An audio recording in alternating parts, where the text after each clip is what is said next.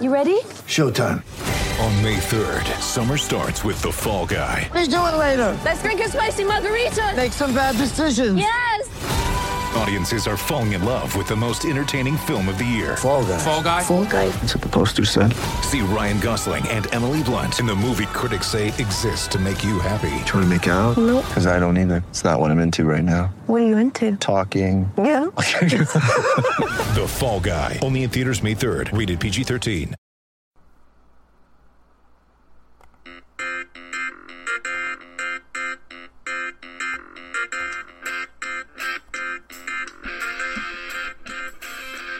What you want, we got it. Might be hard to listen, but it makes your rage glisten.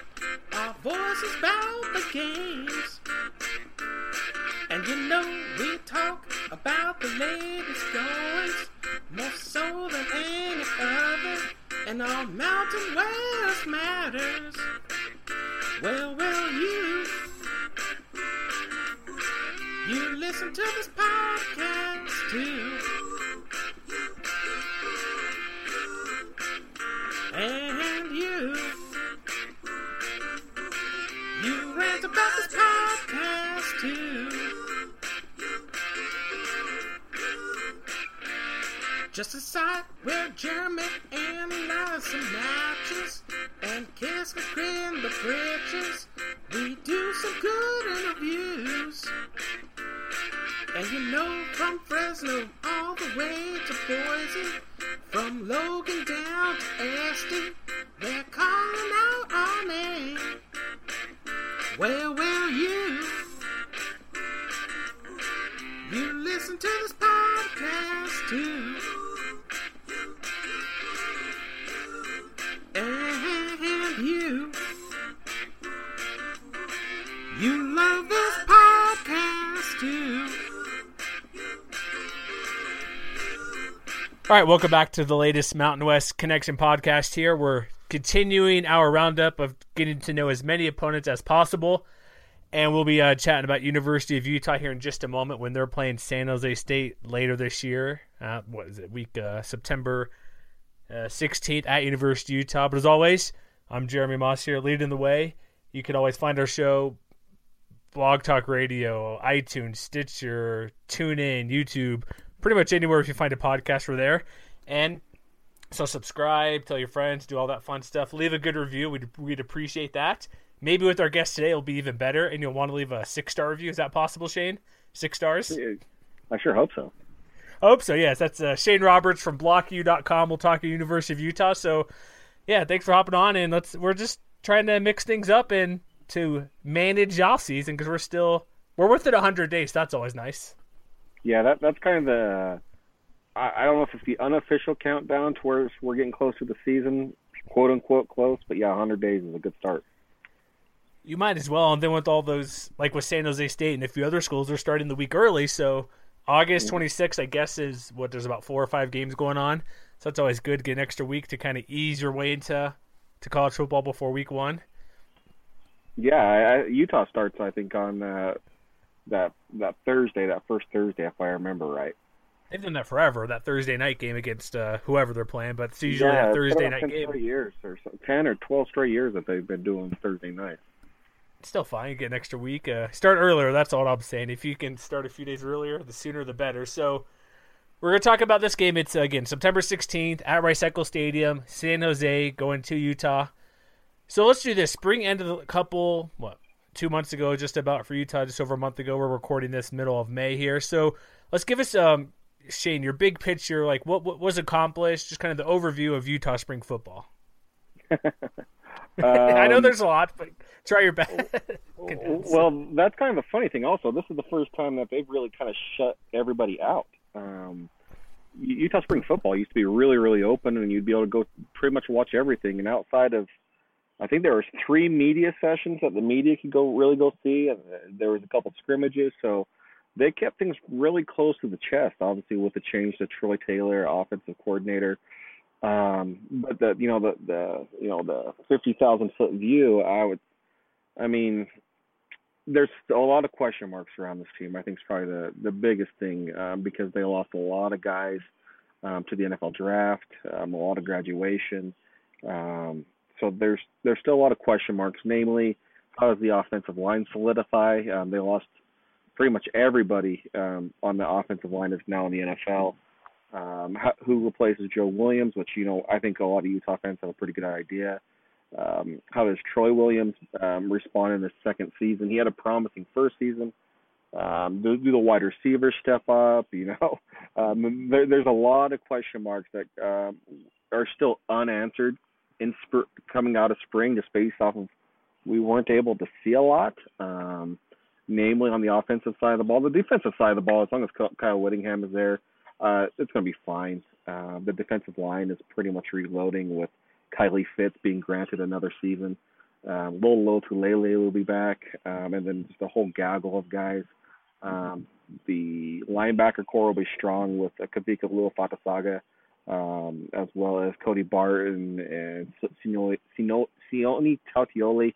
And then you got Chase Hansen anchor in the back end. So the defense should be fine. There might be a few growing pains, but it's just one of those things to where we just don't know what we don't know yet. And that's just because the doors were closed pretty much all of spring.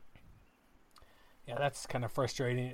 With Utah, I guess they seem to always have as long as it's not inside, anybody can show up and watch pretty much. Yeah, so yeah, it's exactly. A little bit of a change, but on defense, I know with Coach Whittingham there, it's like you said, it's going to be perfectly fine. There shouldn't be any issues. But you have Morgan Scalley getting that promotion. How does that change a little bit for now being the defensive coordinator?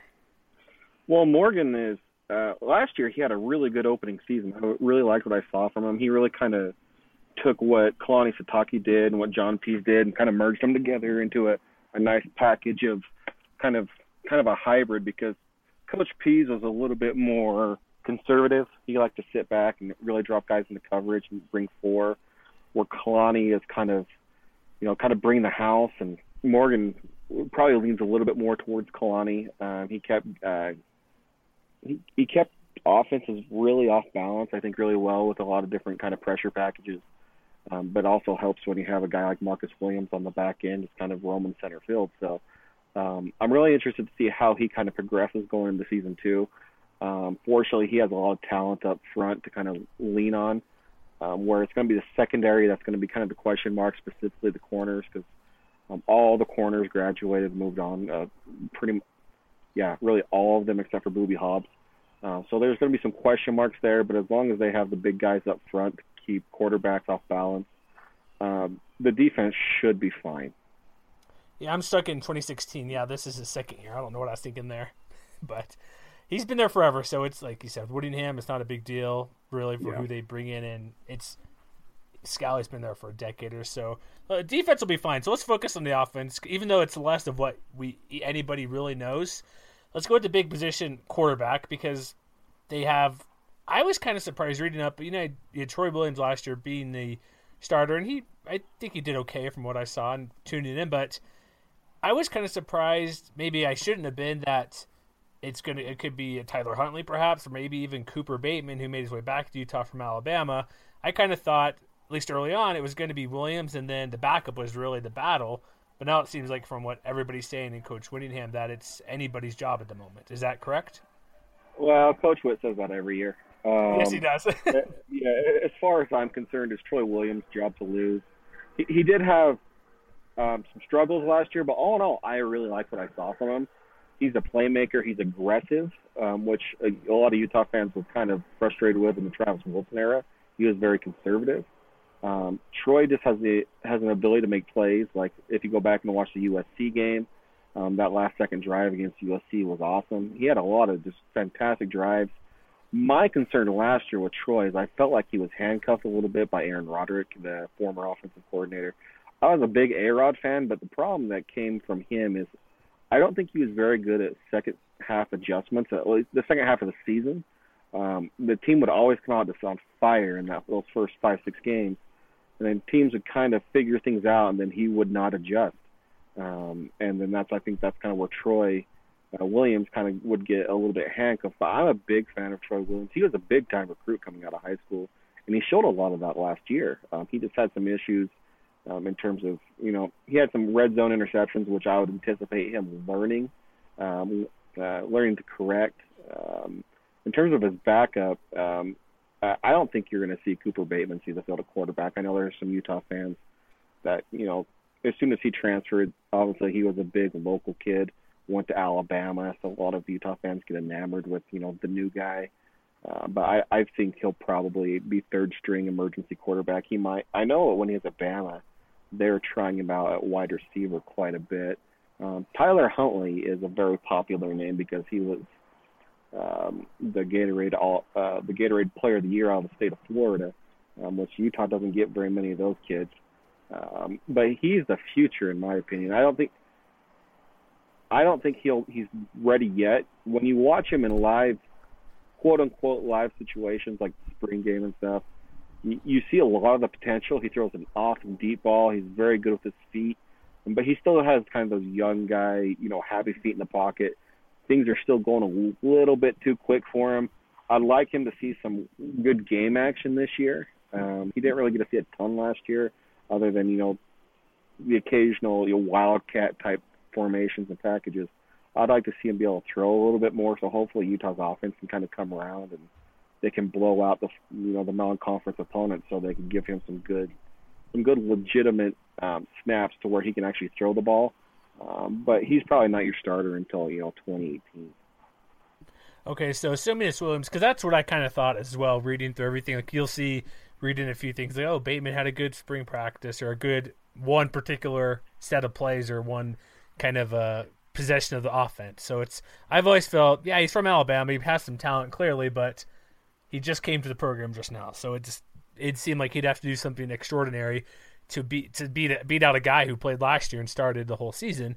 So with that, you have the new offensive coordinator as well. As we know, Utah's been a rotating door at OC for a while, and it's been frustrating to watch them at times. So they bring in Troy Taylor from Eastern Washington. We know spring was pretty much closed, and we've seen what they have done. Eastern Washington, they beat Washington State. They've upset a few FBS teams. They throw the ball a lot. Is that why he's brought in? So we should be expecting to see when Utah plays this year with San Jose State and everybody else, they'll be throwing the ball a lot more than they have in the past? Yeah, you'll see the ball in the air quite a bit more. How much more? Percentage-wise, I think that's hard to say, especially once the balls start flying. But you'll probably see the ball in the air a lot more. But the big thing about him is he's a true quarterback coach. And I think that's something that Utah's been missing for quite some time, somebody that's actually played the position, that can coach the position. And even Troy Williams has come out and said, it's nice to have a guy that you can relate to and talk to that's been in those situations. He coached Jake Browning, Washington's quarterback in high school. He played quarterback at the University of Washington back in the 90s. So he's played quarterback. He's been a quarterback. He knows the quarterback position. So for development reasons, I like that a lot. But in terms of kind of what his offense will be, just through what we were able to see, we saw that what really caught my eye was the route structures by the wide receivers. Aaron Roderick was very much he kind of went back to the same 3 or 4 routes, especially his favorite was kind of that 7-yard comeback that the wide receivers would run. It was either a 7-yard comeback or it was a go route, and that was about it for A-Rod. Where with Troy, you see a lot more down the field, a lot more seams, a lot more crossing patterns, things that are very similar to, I don't know, I'd hate to compare it to somebody like a Washington State, but you see a lot more attacking in space, and then there's a lot more diversity to it as well. And you'll probably see a little bit more speed out of the offense as well. Now that's something that, quarterback, the Utah offensive staff has been saying for years is, you're going to see more speed, and then they always kind of pull things back. But I think you'll probably see a little bit more of that. You're just going to see a lot more of an aggressive offense than you have in the years past, where once things kind of, go bad, they kind of shut things down. I don't anticipate that happening this year, because the only thing that's held Utah back from winning either the division or even the conference possibly is, offensive production. And last year it was it was in the red zone. The offense was rather potent between the 20s. It's once they got to the red zone that things really malfunctioned. And then hopefully that's where Troy Taylor and his creativity will be able to open things up and put more points on the board. Okay, that's good to know to see what because San Jose State's defense isn't very good. They have a few defensive backs, but it'll be interesting to see what could happen. So you glossed over this before, running back. I'm assuming you're referring to Zach Moss will likely be the starter since he had some decent time when Joe Williams was out last year and his, what do you want to call it, retirement sort of, or him helping out with his family and stuff, whatever. The more recent story is much better than what it was during the season. So Absolutely. Is that assuming who's going to take over majority of those first team reps? More than likely. It also depends on where Armand Shine is and his knee recovery. He completely blew out his knee against Arizona. He actually ascended to be Utah's starter those last couple of games before he got hurt. He had 100-something yards in back-to-back games. The Moss had some really good games. So you'll probably see a little bit more running back by committee. Moss is extremely intriguing because he'll be a true sophomore. He doesn't look anything like he's a tank. He looks nothing like his age. But he's also very elusive, very shifty. He's very fun to watch. He's very hard to bring down. He was extremely impressive as a true freshman. He made some bad reads, which you would expect a freshman to do, namely against the game against Cal. He went left when he should have followed Asiata in for a game-winning touchdown. So, but that's just youth. But he's very talented. Armand Shine is also, like I said, he's a very talented back. He was a JC transfer that they got, frankly, almost right before the season started, very similar to Joe Williams a couple years ago. Those two will kind of head the attack depending on when Shine will get back from his knee injury. And then another name to keep an eye out for is Devonta Henry Cole. He had a very nice spring because Moss was banged up, Shine didn't play. But he's very shifty. But he's kind of like a bowling ball. He's small, but he's very hard to bring down. He was very intriguing. But it's going to be very much running back by committee. But it's talent, a lot of talent. It's young talent too, which is very promising for the running back core going into the future. All right, so let's kind of wrap this up here. We don't want to exceed like the 20-minute mark too often on these things. But so any let's be real here. Utah's going to beat San Jose State. We could both admit that now in May, right? There's no hiding behind it. It just kind of depends how much. Yeah. Oh man. Go ahead, Jeremy. No. One thing I'm wondering if Utah could break a sack record of this game because San Jose State's offensive line last year, I believe, I should have the numbers in front of me, but their starter gave up, or not even starter, I think they gave up 4 or 5 sacks almost per game overall. It could have been like 30-plus sacks for the year. Didn't Utah have like 10 sacks last year? Because remember that game was pretty ugly early on because they brought in the backup to avoid further injury. Yeah, they had 10 or 11. They got to him pretty good, but Utah was also slow starting in that game too. It was all second half. Wasn't it like 8 second half sacks, I believe? Something like that? Yeah, they opened up the can pretty good in the second half and shut things down there in that fourth quarter. Well, that happened again. Yeah, I would anticipate it happening sooner, though, with it being at Rice Eccles. Just that defense, when they're at home and they can smell blood in the water, especially against an undermanned team, they'll just wreck shop. I would expect Utah to roll over San Jose State. I don't know how much better San Jose State's going to be going into this next year as they were last year. They put up a pretty decent fight there for about a quarter and a half down in San Jose, but I would expect Utah to roll over them pretty good. And I'd expect Lowell and this is the kind of game where Kylie Fitz, coming off a foot injury, should be licking his chops to kind of get, it's disrespectful to say like a scrimmage type action, but to where he'll be able to get some live action that's a little bit better than North Dakota, 2 weeks prior. But it'll be a nice game to get him ready for conference play for sure. No, that's fair because San Jose State has a new head coach in.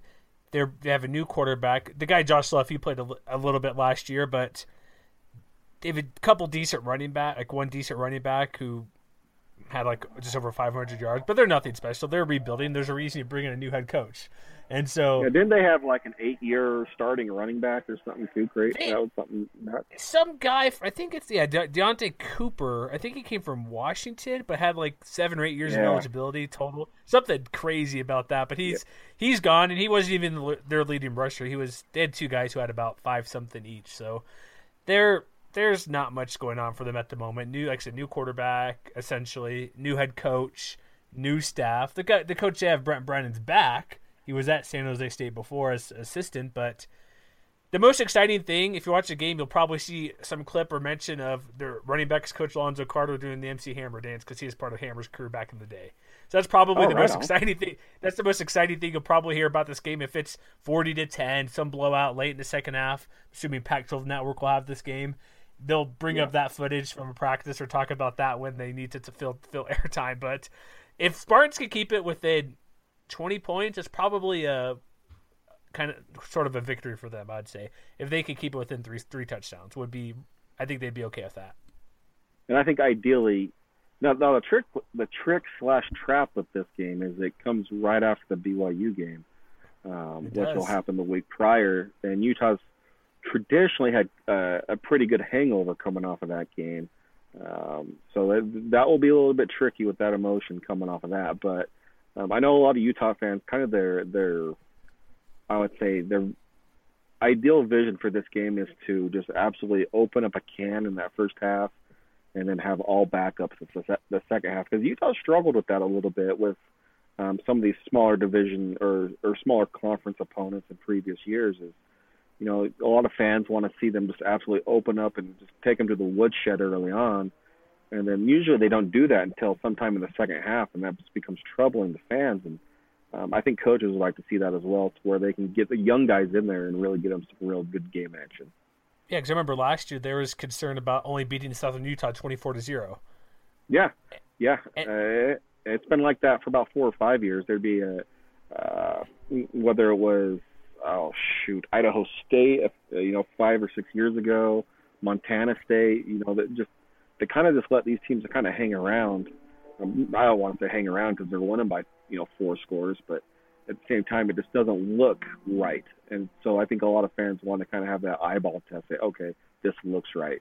Yeah, get up 21-0, 28-3, and then just kind of win 35-10 or something. That's fine.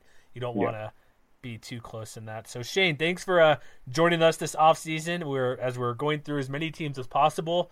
So check out your stuff at blocku.com for summer football. We're trying to keep busy during the offseason here. We'll make it together. Yeah, it's a rough 100 days. Let's just make it. Even though it's 100 days, it's still, even if you include camp, the first week of camp is not much. So we'll get there. But thanks for hopping on, and we'll see what happens in the third week of September. And one more time, that was Shane Roberts from blocku.com. They cover everything University of Utah. They're on Twitter, of course, at blocku, same as Facebook. So if you want to do some research, Spartans fans, go get to know the foe. Go check out their website, their Facebook page, all sorts of content coming out. I'm assuming they'll start doing their off-season preview sort of things, looking at quarterbacks, a bigger deep dive into running backs, wide receiver. And he's right in this game. Like, we're not kidding ourselves. San Jose State's likely not going to win. The best hope is to not give up double-digit sacks last year like San Jose State did. Josh Love had a couple of those as he was put in the second half to protect the starter there before, so he came in to kind of not be the punching bag, but you didn't want to have a million sacks going up against Kenny Potter there. He got his head banged in a lot last year. But so let's hope with the new staff, the new players on the team, like I said, Josh Love, new quarterback, the running back should be a little bit different situation this year. Offensive line, that's what, when we do our big season preview for Spartans, will probably be our focus. But that's our show again for these off-season podcasts where we got lined up coming up soon. We'll have Washington State this week. We'll have BYU talking to the guys that vanquished a foe as the Cougars play, I believe, 6 Mountain West teams. So get a heavy dose of the Cougars this year throughout the season, second half mostly, when they take on Boise, UNLV. Who else do they got on the schedule? Everybody. Hawaii. They got like half the conference playing the Cougars this year. So look out for that upcoming soon. And again, check out our website, mwcconnection.com. Like our page on Facebook. We want to get to 3,000 likes. We're extremely close. And as always, tell your friends. If you like the show, if you have some Utah friends listening to this, they stumbled across it, let them know. San Jose State fans, obviously, if you're listening to this, you're a Spartan fan to some level, let them know about this. Hey, here's a preview on Utah to get to know them. Here's some more info on the Utes. We'll be looking to get South Florida as well as they play San Jose State this year. But thanks for listening. And as always, we're biased against your team, folks.